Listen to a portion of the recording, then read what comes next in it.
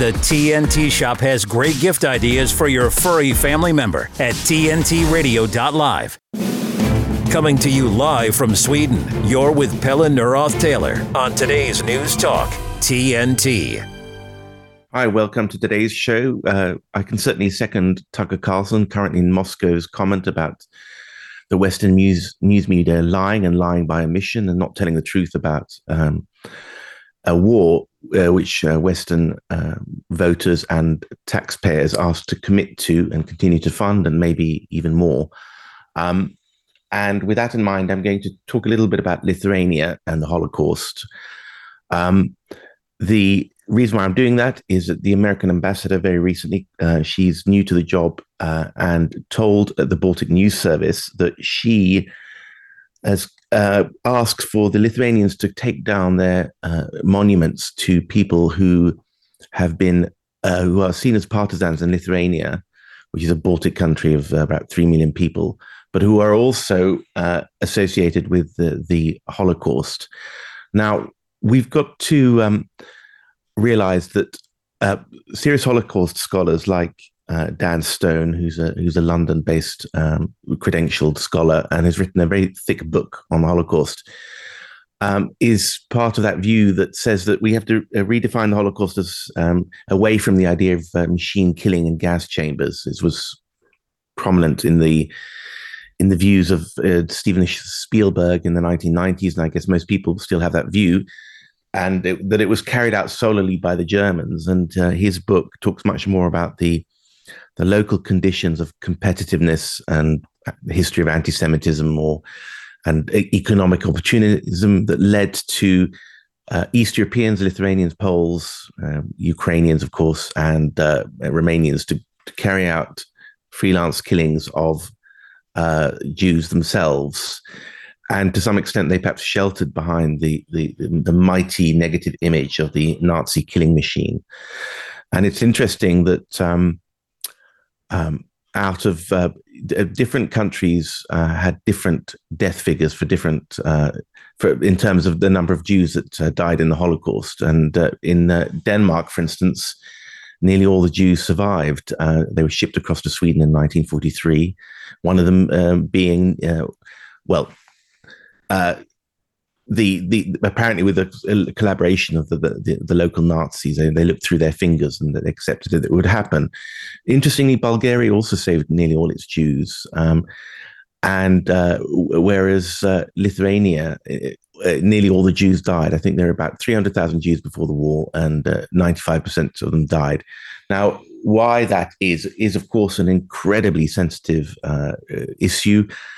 You could say the Lithuanians might say, well, that's because it was a war zone, whereas Denmark was largely spared war actions apart from the very beginning and the last few days of the war when the British came in. And so people died of all sorts, and you can just single out the Lithuanians. Anyway, there is also a history of anti-Semitism in those countries. And in my view, while the issue of Ukrainian Nazi collaboration has now been much highlighted in many alternative media, and it was highlighted in the corporate media, but that stopped after February 2022. But I mean, you can go onto Twitter and Google Nazi Ukrainians, and you'll see many pictures of Ukrainian far right, even today, wearing badges in honor of the Nazi collaborationists with Ukrainian origin in World War II. Now, I am very glad that the American ambassador is doing this, because I'm hoping that because in Scandinavia, which is just Sweden and Finland, just joined NATO on slightly false pretexts, and one of the images in people's minds is this idea that the Russians are just bullies and they're saving the Balts from fate worse than death, Russian occupation. And it's a very physical, visceral thing. You see these small countries and you think, and you see the big giant Russian bear, on a map, and you say, well, they're small countries, so they have to be victims and nice people, and the big country always has to be the oppressor. But of course, the Russian narrative, and I'm not saying it's entirely correct or correct at all, is of course that they've suffered invasion down the centuries from people with bad motives who want to destroy Russia. And the most recent big one was the Nazi invasion in 1941. And there were many East Europeans who still haven't had the requisite reconditioning that the West Germans had after World War II, and that they still have this racial attitude towards people, Jews, yes, but also Russians. And looking at some of the comments on social media and my memories of the Baltic states when I was a young journalist there, I heard quite a lot of really racist stuff about the Russians from Estonians and Lithuanians. Anyway, so I just wanted to highlight that there are monuments in Lithuania that apparently commemorate people who participated in the Holocaust at the same time as they fought the Soviet invasion in 1944. But before that, they'd helped kill Jews. And I just want to say that also, I remember I was in Vilnius recently, and there's a Jewish museum, Jewish Holocaust museum, and it's very, very low key. And the woman who ran it was sort of as I said, she was very collaborative and sort of, looking to foreign journalists to see her view of things. Whereas the Museum of Soviet Terror, which was a few blocks away, there's this very arrogant young man who guided us around. He's insufferable. And, talking about the Soviets did this and that and so on. And of course, many Jews were part of the Soviet machinery of repression, especially in the NKVD before the war, before Stalin purged them. So, it's not a black and white story. And anyway, but it seemed that in Lithuania, official Lithuania, just 2 or 3 years ago, there was no room for subtlety. You couldn't have two sets of victims, the Jews and the Lithuanians. It had to be only the Lithuanian nation state. So I just want the Scandinavians who have this very black and white view of the Baltic states, white view that is, to consider those things. Anyway, enough of the American ambassador to Lithuania. We're on to today's headlines with Basil Valentine after the break. Thanks, TNT Radio. The facts, no spin or agenda. Enough with the lies, we need the facts. This is today's News Talk Radio, TNT. Hi, Basil. What have you got for us today in terms of the latest news hot off the presses? Good morning, Pelle, and hello to our viewers and listeners all around the world. The United States is going to have a presidential election in November, in case anyone had forgotten. And it seems we have arguably the two most compromised candidates in the history of US presidential elections. Let's start with the incumbent, Joe Biden. At his most recent appearance, he seemed to forget the name of Hamas. He confused President Macron seemingly with Francois Mitterrand, who died nearly 30 years ago. And his general demeanor was of somebody who is quite frankly disintegrating fast.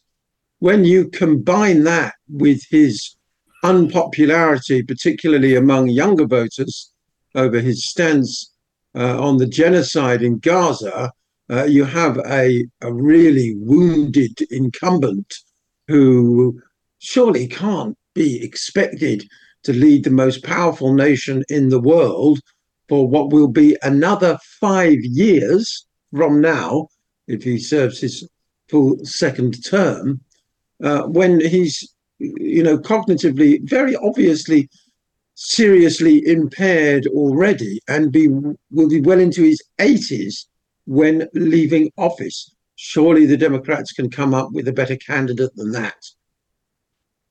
Do you think so? Well, I think they've got to. It's a sort of semi-farcical situation. I'm sure you can remember, Pelle, when Reagan ran for the first time in 1980, or rather won for the first time. He'd actually run a few times before that. But when he ran in 1980, there was a lot of talk about the fact that he was 72 years old and was this too old to be president. It was seen as a major handicap. And now you've got the octogenarian Biden, and people seem to be, well, certainly the Democrat establishment wants to sort of shoehorn him in by fair means or foul, so that they can, maintain their grip on power. because they don't really have anybody else. They decided to rig their own primaries. Even the one remaining candidate, Marianne Williamson, the new ager, she's been complaining in recent days that she hasn't been given a fair shake at all. Robert Kennedy dropped out because he was told, we're going to rig the primaries. There's no way you're going to be the nominee. Doesn't matter how many votes you get, Biden will be the nominee. Didn't they rig the 2016 primaries? I mean, I can't remember, but Joe Biden didn't do too well in New Hampshire and Iowa, and then he came strongly in South Carolina. I remember being surprised by that, and a lot of speculation whether was it Sanders and that was 2020 when he won. That was 2020. 2020. Yeah. Sorry. I mean, the Democratic primaries, the last three cycles have been completely rigged. It was rigged for Hillary to beat Bernie Sanders, and then it was rigged again for Biden to beat Bernie Sanders. Biden was doing terribly. His campaign was in danger of total collapse. And then suddenly all the other candidates dropped out and endorsed him. Do you remember that? It was really quite bizarre. I only wish I'd followed my own advice and taken the 200-1 about Biden being the next president during Trump's presidency. But I digress. Yeah, it was a big prize. Wow. But because he'd said he wasn't going to run. He said he thought he was too old. He didn't want to do it, you know. As it is, he seems to be sort of reanimated in some way. People are speculating that they give him shots of amphetamines or something to get him through every day. But, you know, the idea that this, you know, heavily compromised individual, both personally and politically, with, of course, the corruption crisis surrounding his son threatening to engulf him, the idea that he is the best person to lead the United States over the next 5 years is absolutely ludicrous. Somebody that's desperate to do so, of course, on the other side, is Nikki Haley, the one remaining challenger to Donald Trump for the Republican nomination. I remember she was UN ambassador, Trump's UN ambassador, and she was locked and loaded against Iran. That was the thing I remember. And she, everyone says that she hasn't got a huge IQ, but I guess she's supported by the anyone but Trump faction, and the Democrats would like to have her because they would rather. Probably. Well, you tell me what you think her chances are and where that story's going. Well, she's being supported by very wealthy Democrat mega donors, as well as by the neocon warhawk Washington establishment. But in spite of that, of course, she remains well behind Donald Trump in the polls, and the number of delegates secured, to the extent that top officials at the Republican National Committee want her to drop out of the race so that they can launch a joint fundraising campaign with Donald Trump to bolster its finances. They are apparently behind where they would expect to be with their campaign finances. She has no chance of becoming the nominee, zero, unless, of course, Trump expires between now and the election. And she would make an absolutely dreadful president. Disappointingly, it seems that Trump himself has stolen some of her clothes. It seems he's been infected by the endlessly bellicose mentality of the Washington deep state. And having said not all that long ago that he would bring the war in Ukraine to an end within 24 hours of becoming president, he's now talking about continuing it. So, very disappointing.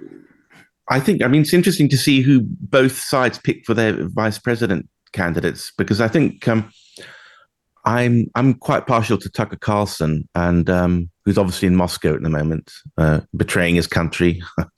But I think that Trump's wife and son both are very keen on Tucker Carlson, but that and trying to push him away from Haley. I mean, Trump to his MAGA fans, made this fatal mistake of embracing the neocons? And will he do the same again by embracing Nikki Haley? And is that what Nikki Haley's angling for by staying in the race?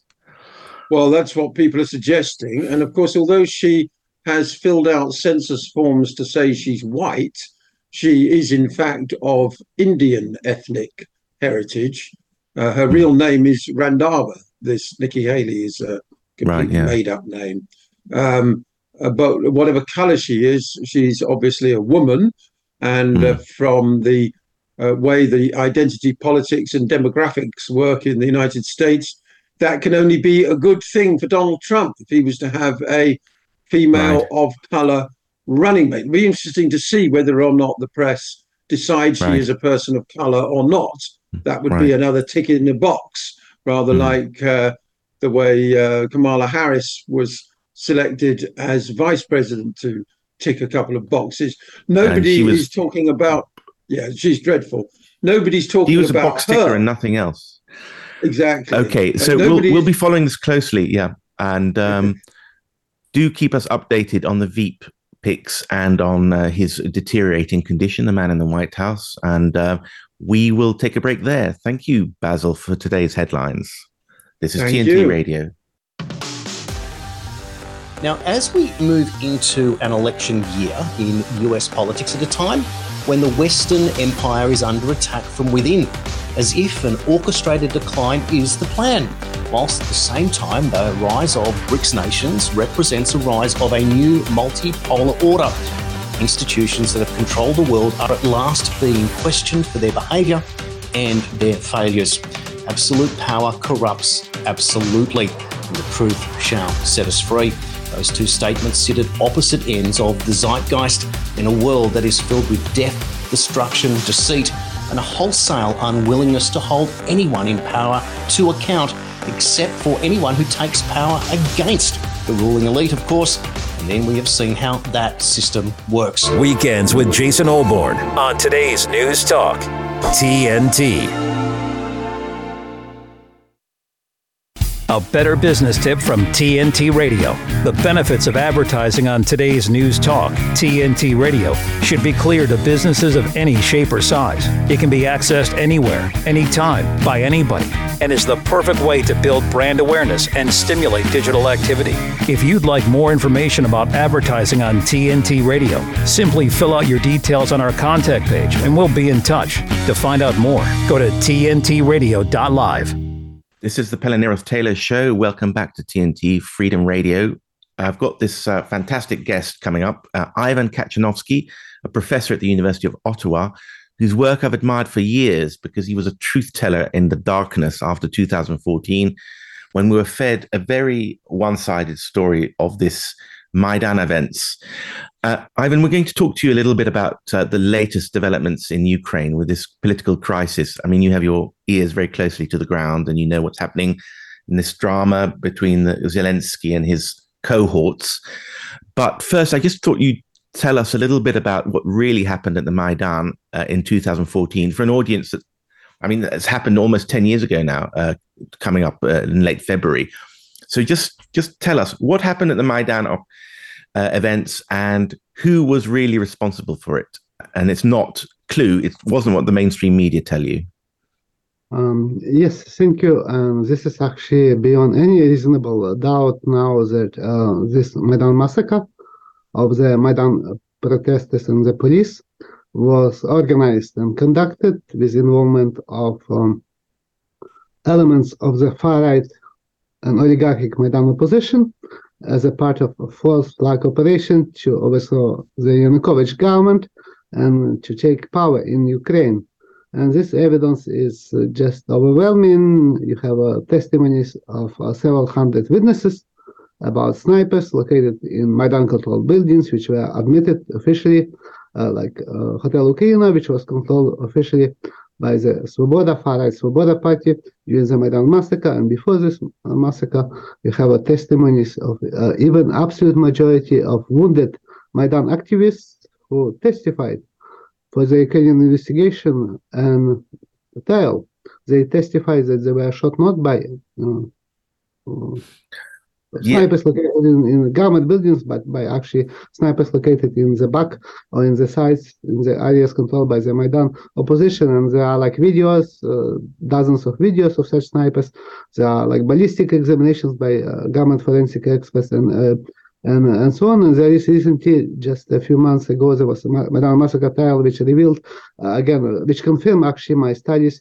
And even so, this trial is controlled by the government. You still have a kind of revelations and confirmations that actually there were snipers located in the Hotel Ukraina in the Maidan control area. They shot at the Maidan protesters and also BBC and German television crews. Okay, so just to summarize, I mean, what you read in the New York Times and on the BBC was that peaceful protesters who've been protesting for democracy against the corrupt government of the Ukrainian leader Yanukovych was suddenly fired on out of the blue by his special forces. And that led the peaceful population to rise up and overthrow their government. What you're saying is that snipers belonging to the Democrat side against the protest fired at their own people in order to create a scene, in order to create the motivation for the overthrow. Is that correct? And because I've seen all your papers and I've seen you're drawing upon all these documentation, and I mean, also obviously it's in Russian or Ukrainian. A lot of these things have been discussed in the Ukrainian media at a time when it was still free, but you're bringing it to a Western audience. And I've seen endless detailed diagrams of the line of sight and the way the bullets hit and so on. And the way that people were wounded suggests it came from a building controlled by the democratic opposition, although ostensibly democratic opposition, but that has been infiltrated by the far right, the neo-Nazis. Is that what you're saying?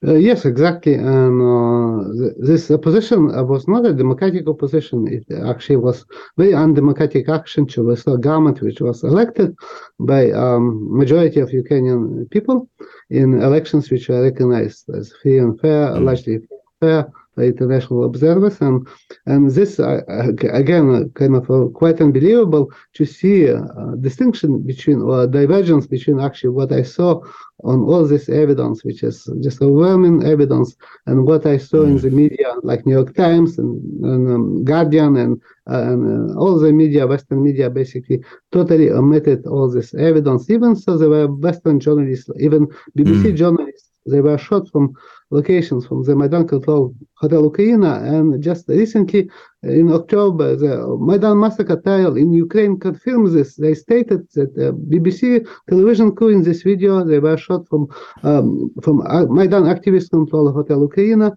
And as this was evidence of use of weapons by Maidan opposition. Zero media report, like almost totally kind of ignored this. But you're saying, I mean, you're a professor at the University of Ottawa in Canada, which is the capital of Canada, and you, I guess that puts you in, what your stance is now puts you in opposition to the large Ukrainian Canadian community who are quite supportive of the nationalists. What kind of reaction have you had in Canada to your very well? I'll give you a website. You can give me a website later to where we can find all this documentation written very persuasively in English, obviously. What has the reaction been in Canada to your account? Actually, if you look into Ukrainian diaspora in Canada, it's very large on paper, but I think a lot of Ukrainians actually now assimilated from older generations. And so, when I attend Ukrainian events, there were just very few people relatively attended, but I think reaction was from small elements, especially intellectuals, and were kind of quite I think, revealing kind of reaction, because they try to suppress my studies. They try to attack me like as a pro-Russian, as a kind of as propaganda, as disinformation. This is quite unbelievable, because I experienced the same situation and the same reaction when I was a student in Ukraine, in Kiev, in the 1990s, and when I wrote my undergraduate thesis and actually in Ukrainian language. And submitted this to my advisor at the university, who told me that they're going to expel me from my university for writing this thesis, because it was based on Western theories, economic theories, and not on Max Weber, and not on Marxist-Leninist. So for me, this is quite unbelievable. And now I think even they kind of attacked me at this conference at Canadian Research Institute in Alberta, and also. Sorry, Professor Katchanovski, I want to know that. Well, so you're saying that there were snipers, far-right Ukrainian snipers, firing at their own side to create the impetus for a revolution against the popularly elected government of Yanukovych. Were there foreign snipers as well? I mean, like from Georgia or Lithuania or even the United States? Again, based on my research, which is political science research, I cannot look into individual kind of involvement of individual people, but I think there is also quite clear evidence that there were involvement of not Western, but actually foreign snipers from Georgia. And there were 7 such snipers admitted officially in television interviews in Italy, in the United States, in Israeli documentary, and testimonies to the Maidan massacre. Right. So there were 7 Georgians, and were there any Americans? No, I think they admitted, 7 of them admitted officially, and they said that there were many more Georgians, and they said also there were snipers from Baltic states, and. From the Baltic states. Okay, yeah. We'll come back after the break. Sorry, we'll come back after the break. Thank you. This is TNT Radio. This news just in. TNT Radio News. Ready? Go. Matt Boyland here with a look at your TNT headlines. Despite the White House's best efforts to stop him, Tucker Carlson has secured an interview with Russian President Vladimir Putin. India's Prime Minister has pledged to make his country's economy the 3rd largest on earth. Argentina is relocating its embassy in Israel to West Jerusalem. And Donald Trump has vowed to appeal a federal court ruling denying him presidential immunity in a lawsuit accusing him of trying to overturn the 2020 election. The common housefly, caught in the clutches of the spider's web. Every move it makes just makes matters worse. Then, dinner time.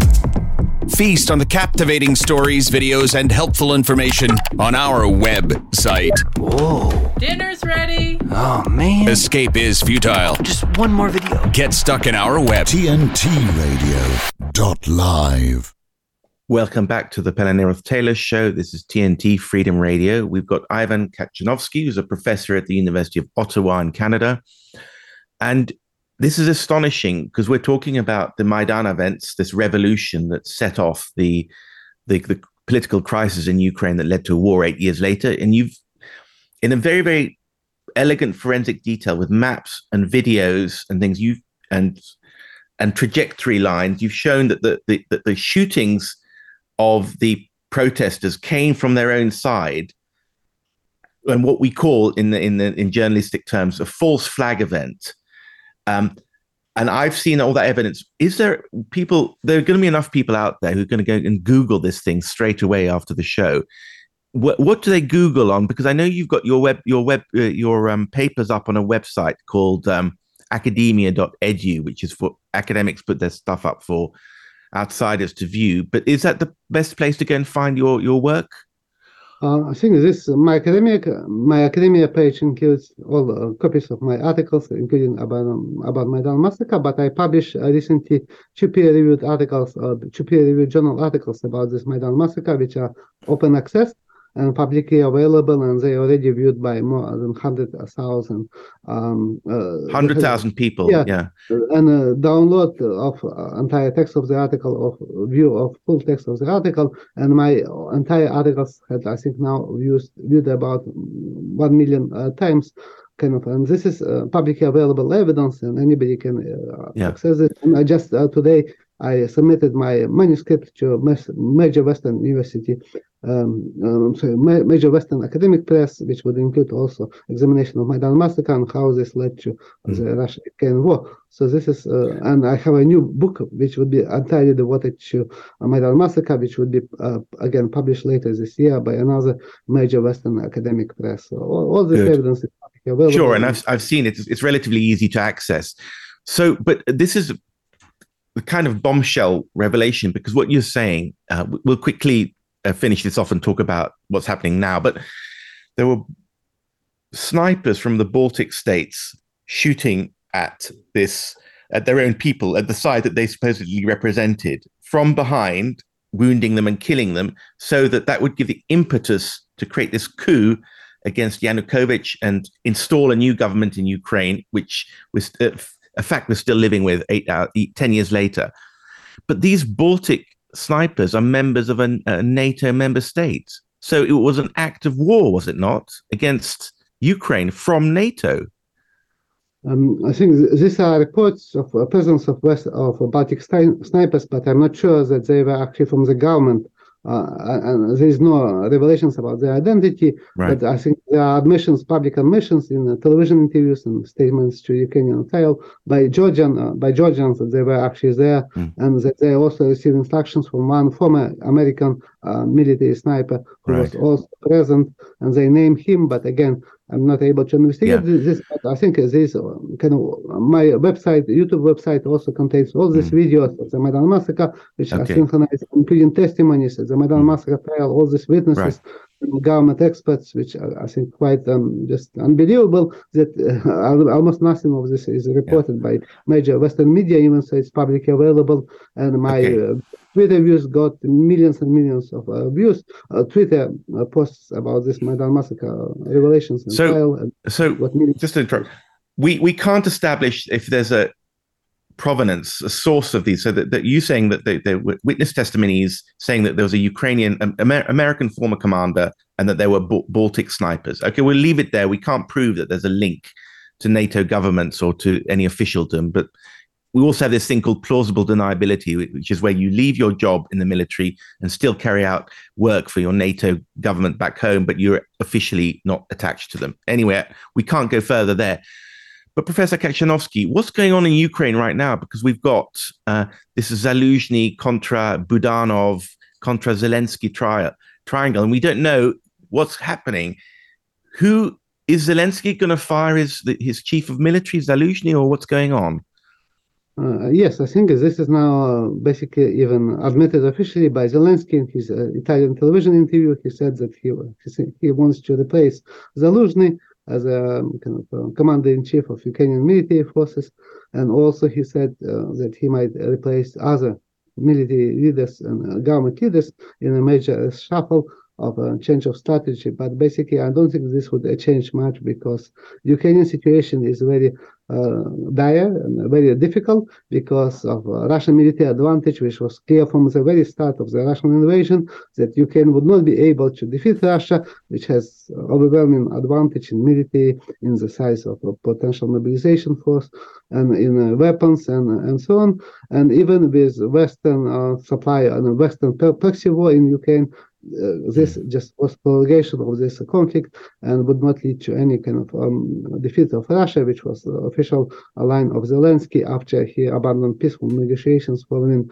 Western leaders' instructions in April of 2022. So this is, Western leaders' instructions in April of 2022. So this is, I think, very difficult situation. And the latest conflict is just public admission of this. And if I just follow the news, in Avdiivka, another town in Ukraine, in Donbass, is now close to being surrounded by Russian forces. And there are very significant casualties as well. So I think this is a very kind of situation which could have been avoided and prevented at the first place if Ukraine would have fulfilled Minsk obligations and just neutrality. Okay. So it's going to continue to be do the Ukrainians and their Western backers have any options? Because I was speculating with another guy yesterday whether the Ukrainians would carry out if they installed Budanov, who's his head of military intelligence, in the place of Zaluzhny, they would carry out a program of assassinations and maybe false flag operations in the West to try and get NATO involved in the war. But you're sort of saying, well, it's over anyway, so not much is going to happen. Do you think what do you think is going to happen now? I think Ukrainian forces, specifically intelligence and SBU, Secret Service, they use assassinations in Russia against Russian military leaders and even journalists, kind of specifically as a kind of asymmetric tactic to show that Ukraine can respond to Russian forces. But I think this would not have a very large effect. That's similarly what happened with Crimea attacks. This is mostly for public relations purposes, just to kind of maintain this view that Ukraine is able to resist the Russian forces. Even so, in practice, this is, I think, would be almost impossible. So there are close to zero chances of Ukraine basically winning this war against Russia. So it's going to continue to be pinprick attacks, and so we mustn't make too much of what's going on in Kiev. How do you see the Ukrainian war in 6 months' time, then? Final question. I think it's very difficult to predict because war is very unpredictable, but I think in 6 months, Ukraine will be in an even more difficult situation because the longer war continues, the more difficult situation for Ukraine would be.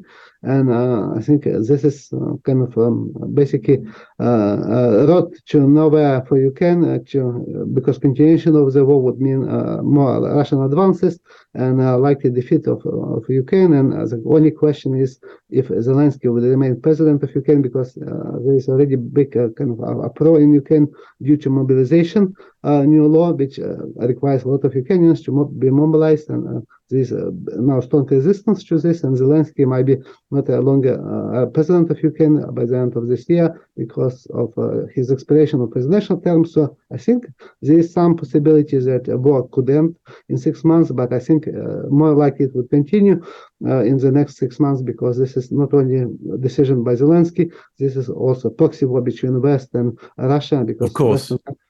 Okay, so we'll have you back and talking about if your prediction is correct or not. And it was very interesting to hear about your description of the Maidan and the false flag that took place there. Thank you very much, Professor Katchanovski. This is TNT Radio. Give me a minute with TNT Radio's Steve Malzberg. Last week, when Karine Jean-Pierre was asked about the position of Joe Biden when it comes to late-term abortions, she had the phony rhetoric ready to go. What I will say is majority of Americans wants to see their rights protected, wants to see women have their rights protected, wants women to be able to make those deeply, deeply personal decisions on their bodies, on their own, not politicians. That's what majority of Americans want to see. And so the president's going to stand with majority of Americans on this issue. Do those unborn babies have any rights then? I'm not going to get into that question. Rights for unborn babies? What are you, mad? But let's take a look at how Americans really feel about the issue of abortion. This is from Gallup, May of last year. Only 34% of Americans believe abortion should be legal under all circumstances. 34%. A majority, 64%, say limited circumstances or not at all. And in the same poll, only 22% of Americans believe third trimester abortion should be legal at all. It just shows that Karine Jean-Pierre and her leftist buddies are a bunch of liars. Thanks for giving me a minute. I'm Steve Malzberg. Catch my show Monday through Friday, 9 p.m. Eastern, right here on TNT. Swedish-British journalist, filmmaker, political writer, and author of 5 books, Pelle Neroth Taylor, on today's News Talk, TNT. Welcome back to TNT. This is Pelle Neroth Taylor. We've got our next guest, who's Leeslusher, who's a consultant, a geopolitical analyst at BT Consulting. I loved your articles on Substack. Extremely well written and very funny. A very funny take on the mainstream media and all the geopolitical analysts on that side of the corporate divide who always cover up for each other and their mistakes.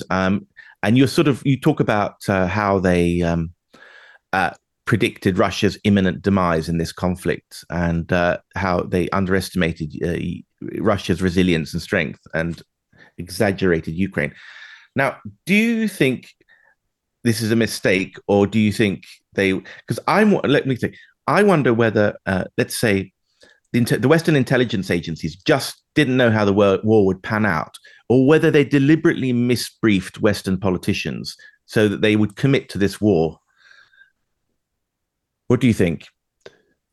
I think there are many people within the establishment who are true believers. Since for the past 30 years or so, since the end of the Cold War, they've really grown accustomed to holding what they think of as a royal flush and thinking everyone else around the table has a much lesser hand. Now that's changed for two reasons, in part because of a decline in American power, but also because of rise in the power and capabilities of other countries. So I think many of them really are true believers. Now, as far as what's happening at the top or behind the scenes, whether that was propaganda, I'm not sure. But I think if you look throughout the establishment, there was just a really misplaced sense of faith that the past is prologue when it comes to the ability of the U.S. to project power or to support allies doing the same. So you really believe that well, let me just put my theory across, because I think that the Western lead, I mean, when the sanctions came in days after the conflict started, it showed that was a pre-prepared event. I mean, they rehearsed it and gamed it, okay? Now, Western leaders are all on the same page and saying the same thing, and so they must have discussed it beforehand. Now, Western intelligence agencies briefing Western leaders, and they must have briefed the Ukrainians as well. So the Ukrainians, if they were told that the West was going to have these sanctions kick in, and the West intelligence agencies, these sanctions are going to crater the Russian economy, whether Western intelligences believed they were telling a lie or not, that must have given the Ukrainians an incentive to do a provocation against Russia in the knowledge that the Western sanctions would finish Russia off very quickly. Do you follow my argument? No, I do. And I think it has merit. We spent 8 years essentially building up the Ukrainians, pumping up their confidence while they fought against separatists in Donbass. And I think that they really believed, particularly in the early months after the Russian invasion in 2022, that they would have the full backing of what they saw as the most powerful bloc in the world. So I think they were led astray in that regard, of course.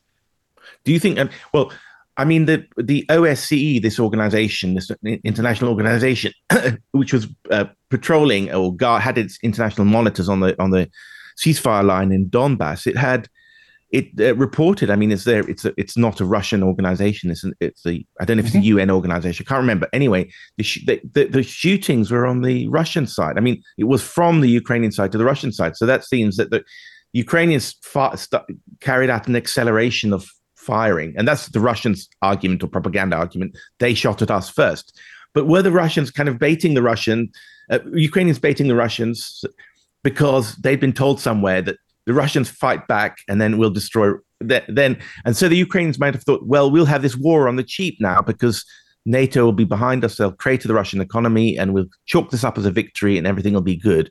And then they were surprised when either NATO didn't go. Do you think that the Russian economy was resilient? So somebody lied to them out of spite. I mean, they knew that they were lying, or they genuinely believed it. We don't know who in MI6, what their motives were. Do you think that NATO had promised the Ukrainians that they would go in militarily as well? I think it was definitely in the background all the time. If not, I don't know that it was said outright, but it was certainly suggested quite heavily that there was a Western backstop. They would have the best weapons, targeting intelligence and other forms of intelligence. Whether it was said that there would be a direct intervention, I don't know. Because there's this guy called Arestovich, who was an advisor to what's his name, to Zelensky. I don't know, he's decamped to New York or something. He puts out these YouTube videos that are kind of completely repudiates his former stance or something. I don't know where he stands, but he's now saying that the Ukrainians should join up with the Russians because they're so pissed off that they were treated badly by the West and that they were all screwed. You know, that they're losing their entire generation of males under the age of 25, you know, and they can ill afford it. And Russians are losing men as well, and they can ill afford it because they have also a demographic crisis. But what do you think? Arestovich is a really interesting guy. I mean, he was essentially one of Zelensky's right-hand men, and until things started to go south and he started to become more outspoken. And now, and particularly in recent months, he's been saying things that would have gotten him arrested as a Russian propagandist 2 years ago. So I think he's probably a political actor who can tell which way the wind is blowing. But having said that, I think his recent comments are quite accurate about having chosen the wrong side, having chosen the losing side, that they kind of gotten carried away with themselves, believing that the West would accept them and bring them in. The reality, I've worked with NATO off and on for decades, and the reality is Ukraine was never going to make its way into the alliance, at least not for a very long time, for all sorts of reasons, not just in terms of military capabilities, but also corruption within the country from top to bottom, from Zelensky down to the beat cop who shakes people down on the street. It was simply something that was dangled in front of them as a false promise. And I think in this case, Arestovich actually says quite accurately that it was all a mirage, and the Ukrainians fell for it, and now they'll have to pay.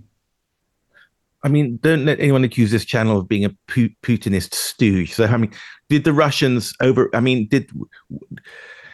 if Ukraine was never going to become a NATO member anyway, were the Russians badly motivated for the wrong reasons? Was that just a pretext for knocking out Ukraine, or did they have a genuine justified fear that the West was coming to get them? I think they had a genuine justified fear that on a certain timeline, there was already a large NATO contingent within Ukraine, of course. And I think that there was a justified sense that over time, this growing presence would become something that would contest Russian influence there. I mean, of course, Russia had already annexed Crimea many years ago. But I do think that their argument about the protection of their so-called compatriots in parts of the country was valid, particularly when we look at what I think under any other circumstances would be referred to as ethnic cleansing. A lot of the violence against the ethnic Russians, the Russian speakers, in other words, the people who identify themselves as Russians. Not just the violence, but the persecution in terms of their ability to use their language. And I know these things get chalked up often as propaganda, but those things actually did occur. Now, the extent to which the Russian government was motivated honestly to act on behalf of those things versus using this as a means by which to contest, Ukraine's slide to the West, I can't say. But those things certainly did occur, and they occurred throughout large parts of the country. You said you work with NATO. Tell us a little bit about your work with them, because I'd like to hear that inside view, what your take on the institution is and that the organization's future, maybe. Much of my work had to do with Afghanistan. I had to do in and around Afghanistan. I worked with most of the members of the alliance. I've also done a lot of research about NATO, and I've worked in Europe and the US with NATO partners going back probably 20 years. So my view is that at least by the time that I started to work with them, it was essentially just a large political alliance and not much of a military one. And I think of the NATO bureaucracy in particular as just a means to provide kind of sinecures for the credentialed class. I mean, the people I met were wonderful. I had great coffee, but it wasn't much of a fighting force. The European forces had not only shrunk considerably since the end of the Cold War, but they really had no substantial capabilities to operate independently, particularly in a combined arms or a high-intensity conflict. Everything, they provided these boutique capabilities that were meant to plug in with the U.S. and what they call out-of-area operations, meaning out of Europe. And those were usually either peacekeeping or stability operations, or the highest, or things like what we saw in Afghanistan. But the sense in NATO was that there really wasn't any kind of external threat, that NATO could be this instrument for operating elsewhere in the world. And what we've found is that they've kind of neglected the home front to such an extent that NATO, it's really no longer very capable of executing its core mission. Okay, well, I'm going to pose a sort of Russia skeptic question, because, I mean, from the political side, I can see media-driven side, the British and the Americans, but the British were pushing this anti-Putin narrative just as they'd earlier pushed the anti-Gaddafi, anti-Saddam, anti-Assad. Every time they insult this guy incessantly for a long time, call him a dictator, send in special forces, promote the opposition, and so on. And of course, these leaders were toppled, or in Assad's case, not toppled, but wounded, and these countries were, chaos was created. And I could see that it was like the mob was coming around to your house as well with lighted torches and shouting slogans at outside your door, outside Putin's door. And Putin said, "Well, I'm not going to end up in a drain pipe like Gaddafi. Screw you." But what you just said was that the NATO didn't actually have very much even in 2000. So why were the Russians so worried then? I mean, if this is a sinecure type organization. Well, I meant that politically, in terms of the bulk of the people who comprise the bureaucracy.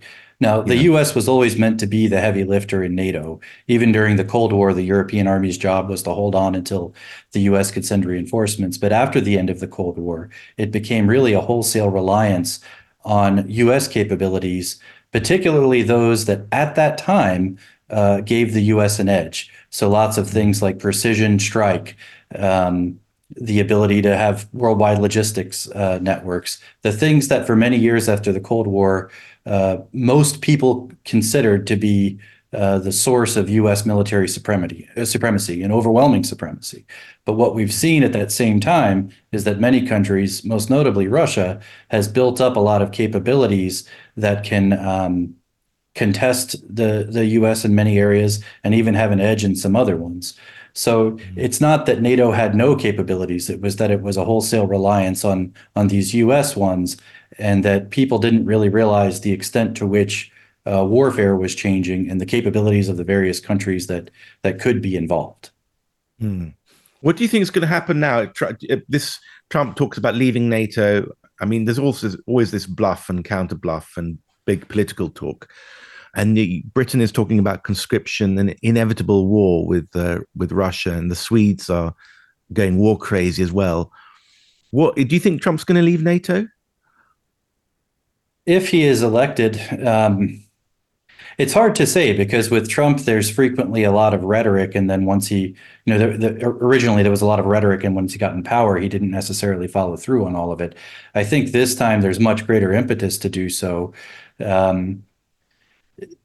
About the war rhetoric, the curious thing to me is that there's a lot of talk of war, but there isn't any real substantial preparation for war. The forces haven't grown considerably. The size and structure of the formations haven't changed considerably. There are really critical deficiencies in Western defense industrial base. So the ability for these countries to go head-to-head in any kind of conflict like the one they're describing now is just completely absent. So whether this is political posturing or whether it's just reckless leadership, I don't know. But in any case, Western militaries, despite the rhetoric, they're simply not prepared in any way for such a conflict. Right. So there's been this talk, again, as you said, we always have to separate the political bluff and counter bluff and the psyops, psychological games. And there's this 90,000 troop NATO exercise that's going to be lasting now until May, as you know. And the Russian media have released this document where they claim stolen from some East Europeans who've been talking about it with their British counterparts, about the Brits trying to persuade everyone to go into Western Ukraine. Do you think that's all bluff now, or is it a serious proposal? Well, given the weakness of NATO, as you say.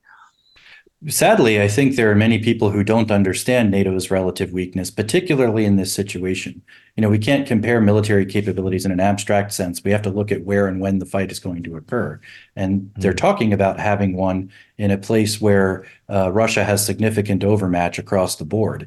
Now, there's an old military saying, at least in the US, get there the firstest with the mostest. Well, in terms of Ukraine, I mean, that's Russia. They have hundreds of thousands of forces with the best combat, experience thus far. But I think, sadly, there probably are quite a few leaders, particularly in Europe and in the UK, who still think this would be a good idea to move into Western Ukraine. And what worries me is that there's going to be some, because I think that the Skripal, for instance, in 2018 was a British operation. I mean, the Brits are very good at psyops, they're very good at false flags and these kinds of things, but they don't have the military capacity to match it.